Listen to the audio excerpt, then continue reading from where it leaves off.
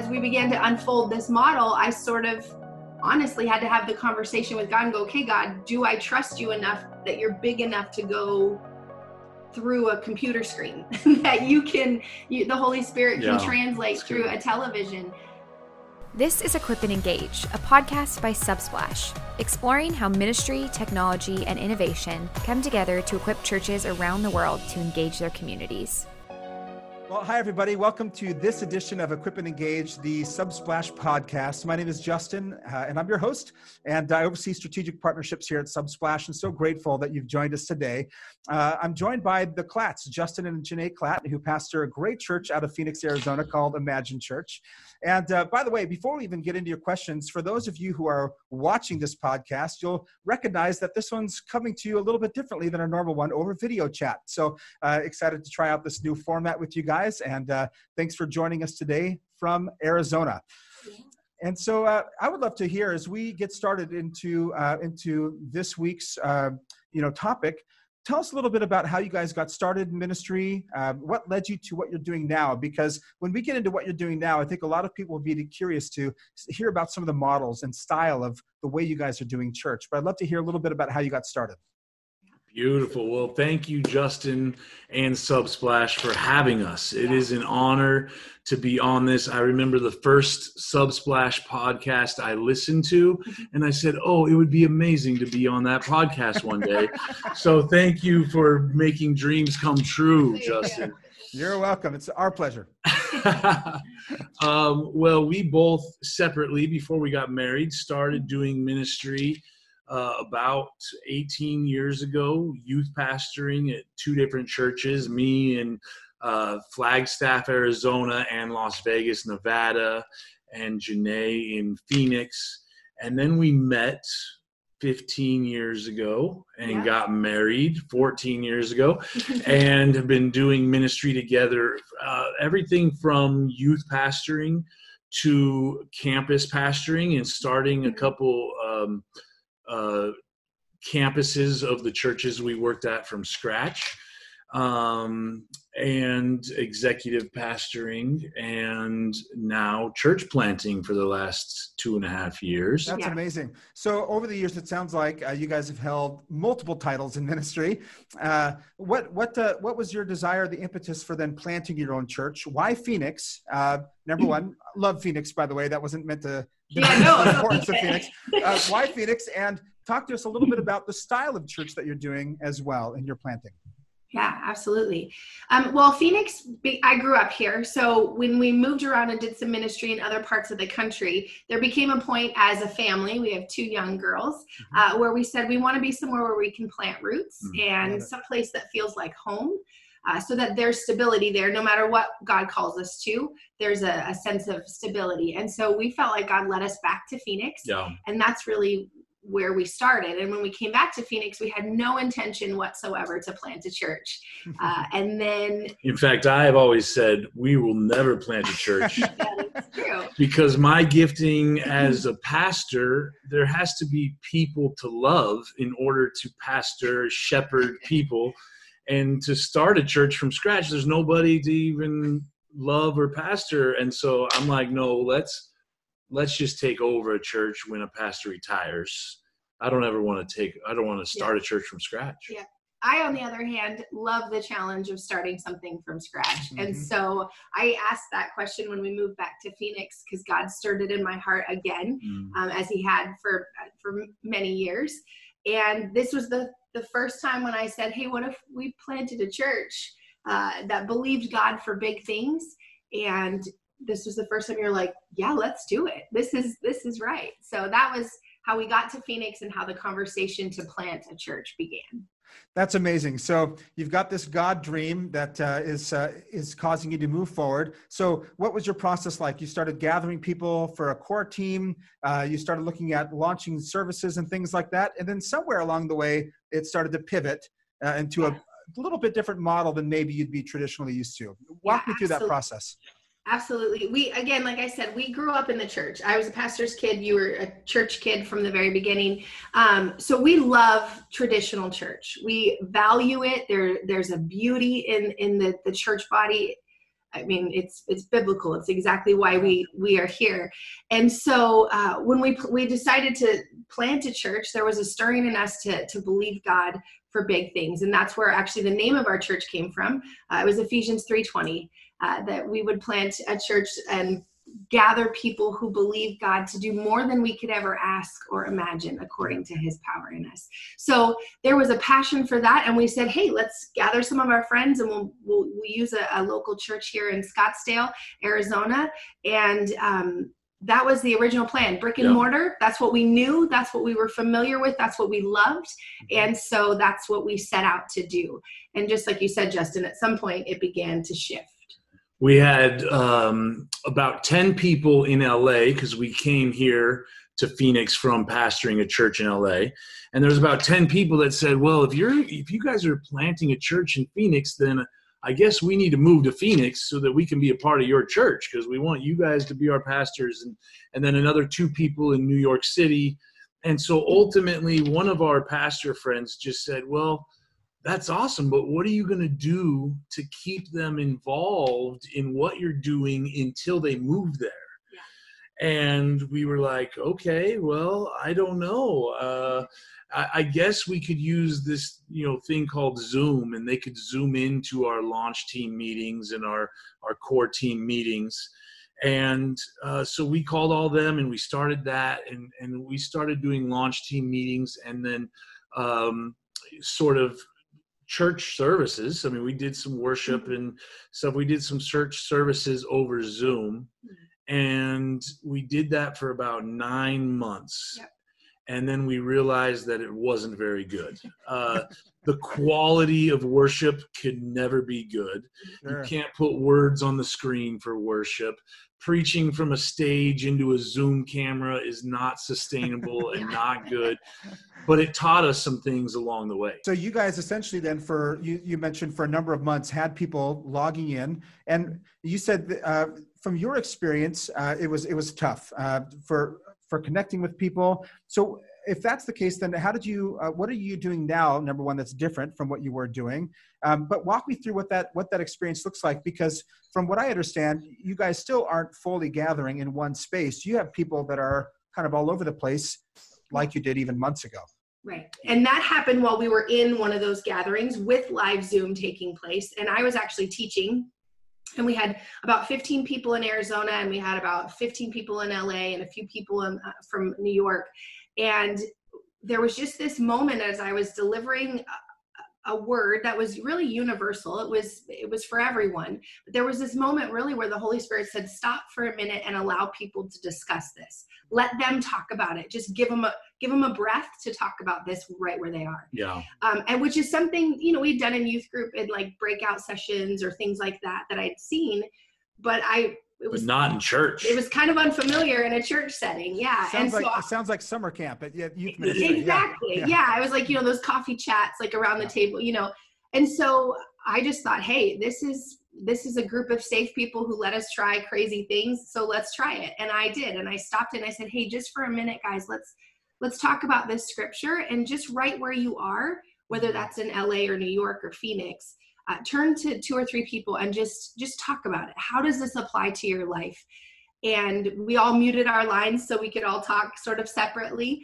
Yep. And we kind of regrouped as everyone was talking, said, okay, now let's come back and share. And as they came back, what we discovered was that they took this scripture that was universal and they applied it to their lives in a unique and different way. So what LA was experiencing was different than what we in Phoenix were experiencing, and same for New York. Mm-hmm. And that was a catalytic moment for Imagine Church, because we saw really the power of the Word of God, and we saw it in community. So we started doing those community time questions for community discipleship. And we even say from the stage, in the camera, hey, what you guys are doing in your communities, around the living room or on the virtual platform, what you guys do in this discussion time is just as important from anything we say from stage. Because that's where discipleship happens. Yeah, that's amazing. So I've got a number of follow-up questions, and I would imagine as well for people listening would love to know a little bit about even how some of your discipleship models are working throughout the week. I know as a pastor myself, that would be a question that I would have. But even just from a logistic and a practical perspective, could you walk us through number one, what does that like practically look like to get those messages and discussion times out to people? Because you mentioned truckers in LA and New York, and then the second question would be, where are some of those communities around the U.S. now existing all these months later? Yeah. I'll just jump in real quick to sort of take you from where we were in those live Zoom meetings. Yes. And we realized that doesn't work. So then there became sort of a season with Imagine where we had to figure out, how is this going to be duplicatable? How are we going to create those pockets of community? Because it can't all be at the same time with time zones and people's lives. It just can't be a one shot. And so that's where we began to realize the structure of Imagine is going to look like this. And this is what it looks like. We film our services on a Saturday with our studio team. And we incorporate those community time questions within those messages. And we, in our church studio team, we speak directly to the camera. I mean, those are some of the things that we learned, is that and even on this podcast, you'll see like having a screen in front of you it distances you from someone on the other side. Yep. And so if the person isn't speaking directly to the camera, you feel like you're missing out. And so we incorporate it where the studio team, they know that we are there to create the word and to bring it to our communities. And then that's what's multiplied out. So we record it on a Saturday, and all week long, then the communities have a chance to watch it and then participate in those community time discussions. So that's how we got to where we are now. And then you can take it from there. Well, in the process of finding our studio and building it out and making and learning all this equipment, our whole studio team didn't know anything about sound and cameras. And I mean, we knew how to put a Zoom camera on a laptop and do church. Super high tech. And so we had to learn all these things. And in that process of praying together and figuring things out, we started to really see occupations, lifestyles, walks of life that people can't have church community. And so all week long, we have these truckers, RVers, bands, musicians, people who are bedridden with MS, prohibited from making it to church, every week. Yeah, that's pretty incredible. So as people are connecting in this way, obviously, it sounds like you have some people that are really almost telecommuting, if you would, to church, but you have other people that are gathering in actual physical communities, ingesting some of the content, or at least discussing that which you're broadcasting or pushing out. How do they receive that information? And this is not just a shameless plug for Subsplash. I know you guys are on our platform. There you go. But how are you guys sending that out? How are people interacting with it? And then probably an important question that I would have, how do you measure metrics of discipleship to make sure that the conversations that are happening in those living rooms, in that kind of context, are actually helping people take a step forward in their journey with Christ? So good. So good. I want to talk about the technology part, and then I'll shift it over to you for the other part. Yes, Subsplash has been key in this. Our app and our website has our website has the media module on there from Subsplash, and our website and the app. And so all of our teachings, which is actually the updates, our teaching, and then worship, are all on there. And so people can go watch, all week long. But we actually encourage, when people say, hey, can I just go to your app and the website and watch this week's teaching? I go, yes, you can. But I would rather you not just go watch it. And I would rather you jump on one of our services and do it together with somebody else in community. But how it happens is we have, each community has a community builder, our leader, our, if you'd say little campus pastor, but they're the community builder for that service. So they get trained by us or our community builder directors. They get trained in that, and they share their screen either in their living room, they pull it up on their TV, or on the virtual platform. They share their screen and go to our Subsplash app or website and pull up the service for that week, and then watch it together and then discuss it together and do worship together. And it's pretty amazing. That's awesome. Yeah. And so then the second part of that question, that we track the metrics, like Justin said, we have a community builder who facilitates that. So our community builders are directly sort of connected, not sort of, they are connected to our community builder directors. And they are a couple based out of California, and they help keep community amongst the community builders, because that's that circle of influence that they're then plugging in and making sure that they're doing okay. And so every month we have a community builder meeting where we are a part of that, our directors are a part of it, and all the community builders across the country are a part of that.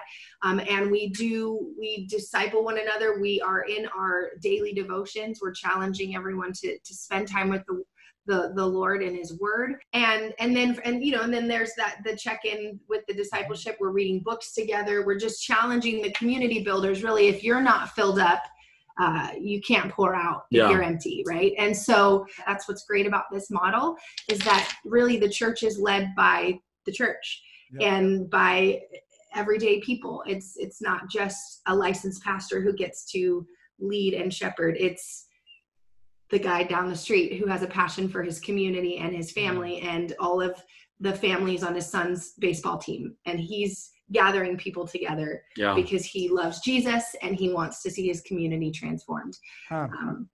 I can imagine that even that title, community builder, may take some of the pressure off the shoulders of somebody as opposed to community pastor, where they feel like they have to deliver not just the care, but also the theological perspective on everything.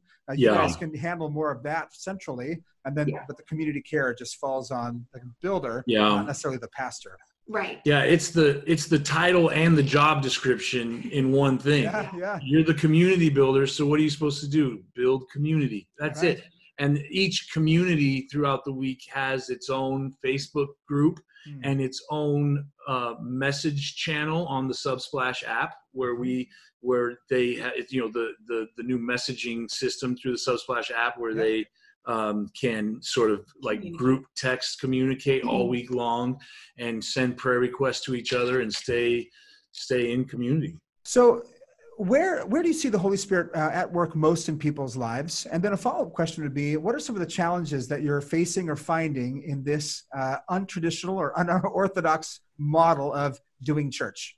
Yeah, great questions.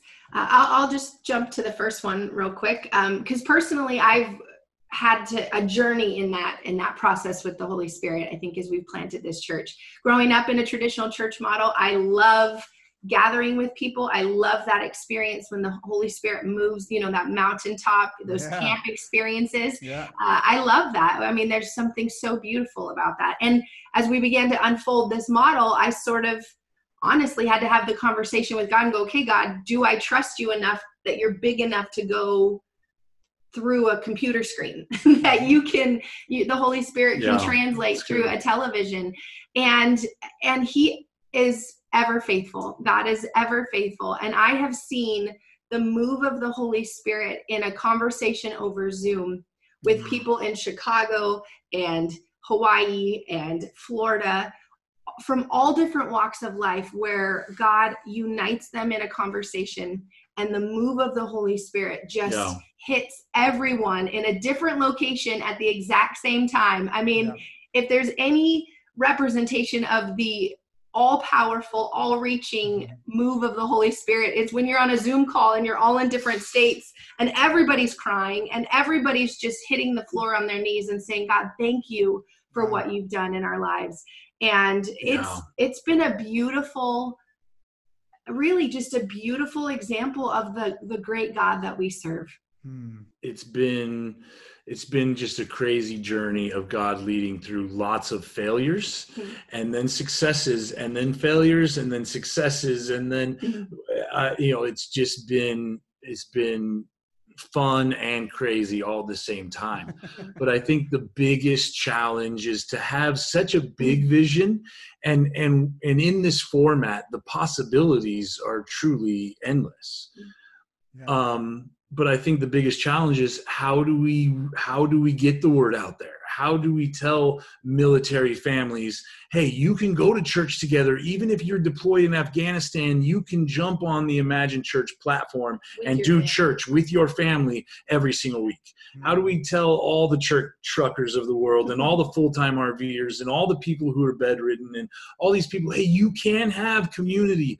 Just, and so I think it's just a burden of tell everybody, but how do we do that? And so trusting the Lord. Yeah, trusting that the Holy Spirit will lead them. Yeah, that's incredible. What an amazing journey that you guys have been on. And I'm reminded of the incredible encouragement from the book of Zechariah. It says, don't despise the day of small beginnings, for the Lord rejoices when the work begins.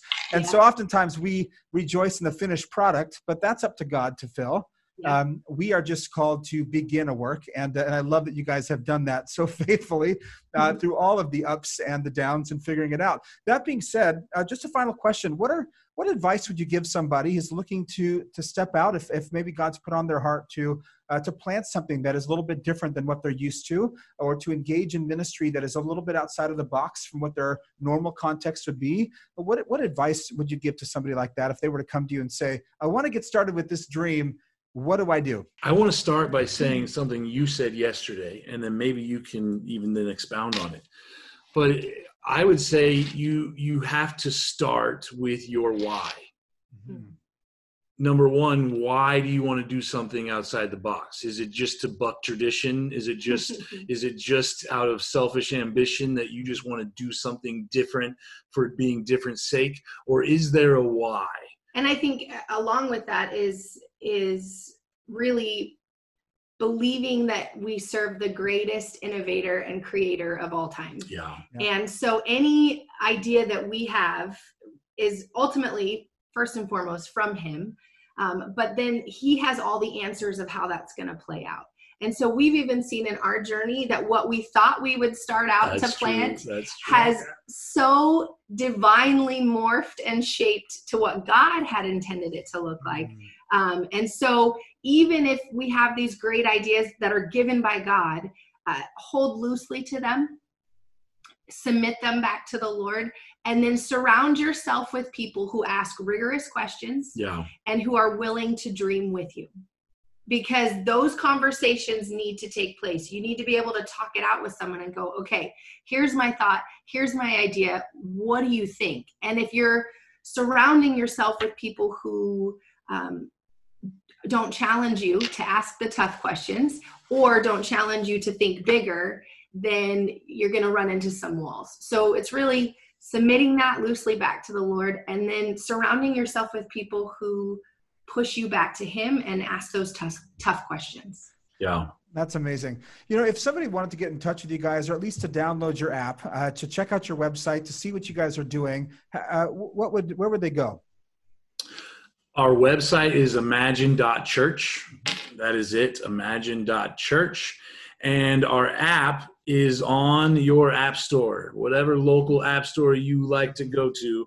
Imagine Church Global is the exact name of it, but you can find it just by putting in Imagine Church. Well, we're grateful that you guys joined us today. Thank you so much. And listen, if you're listening to this podcast and you have more questions about what they're doing or want to get in touch with them directly, why don't you email podcast@subsplash.com. We'll get you in touch with the Klatz, and they can answer maybe some of the questions that might have come up for you while listening to this. But we're so grateful that you joined us.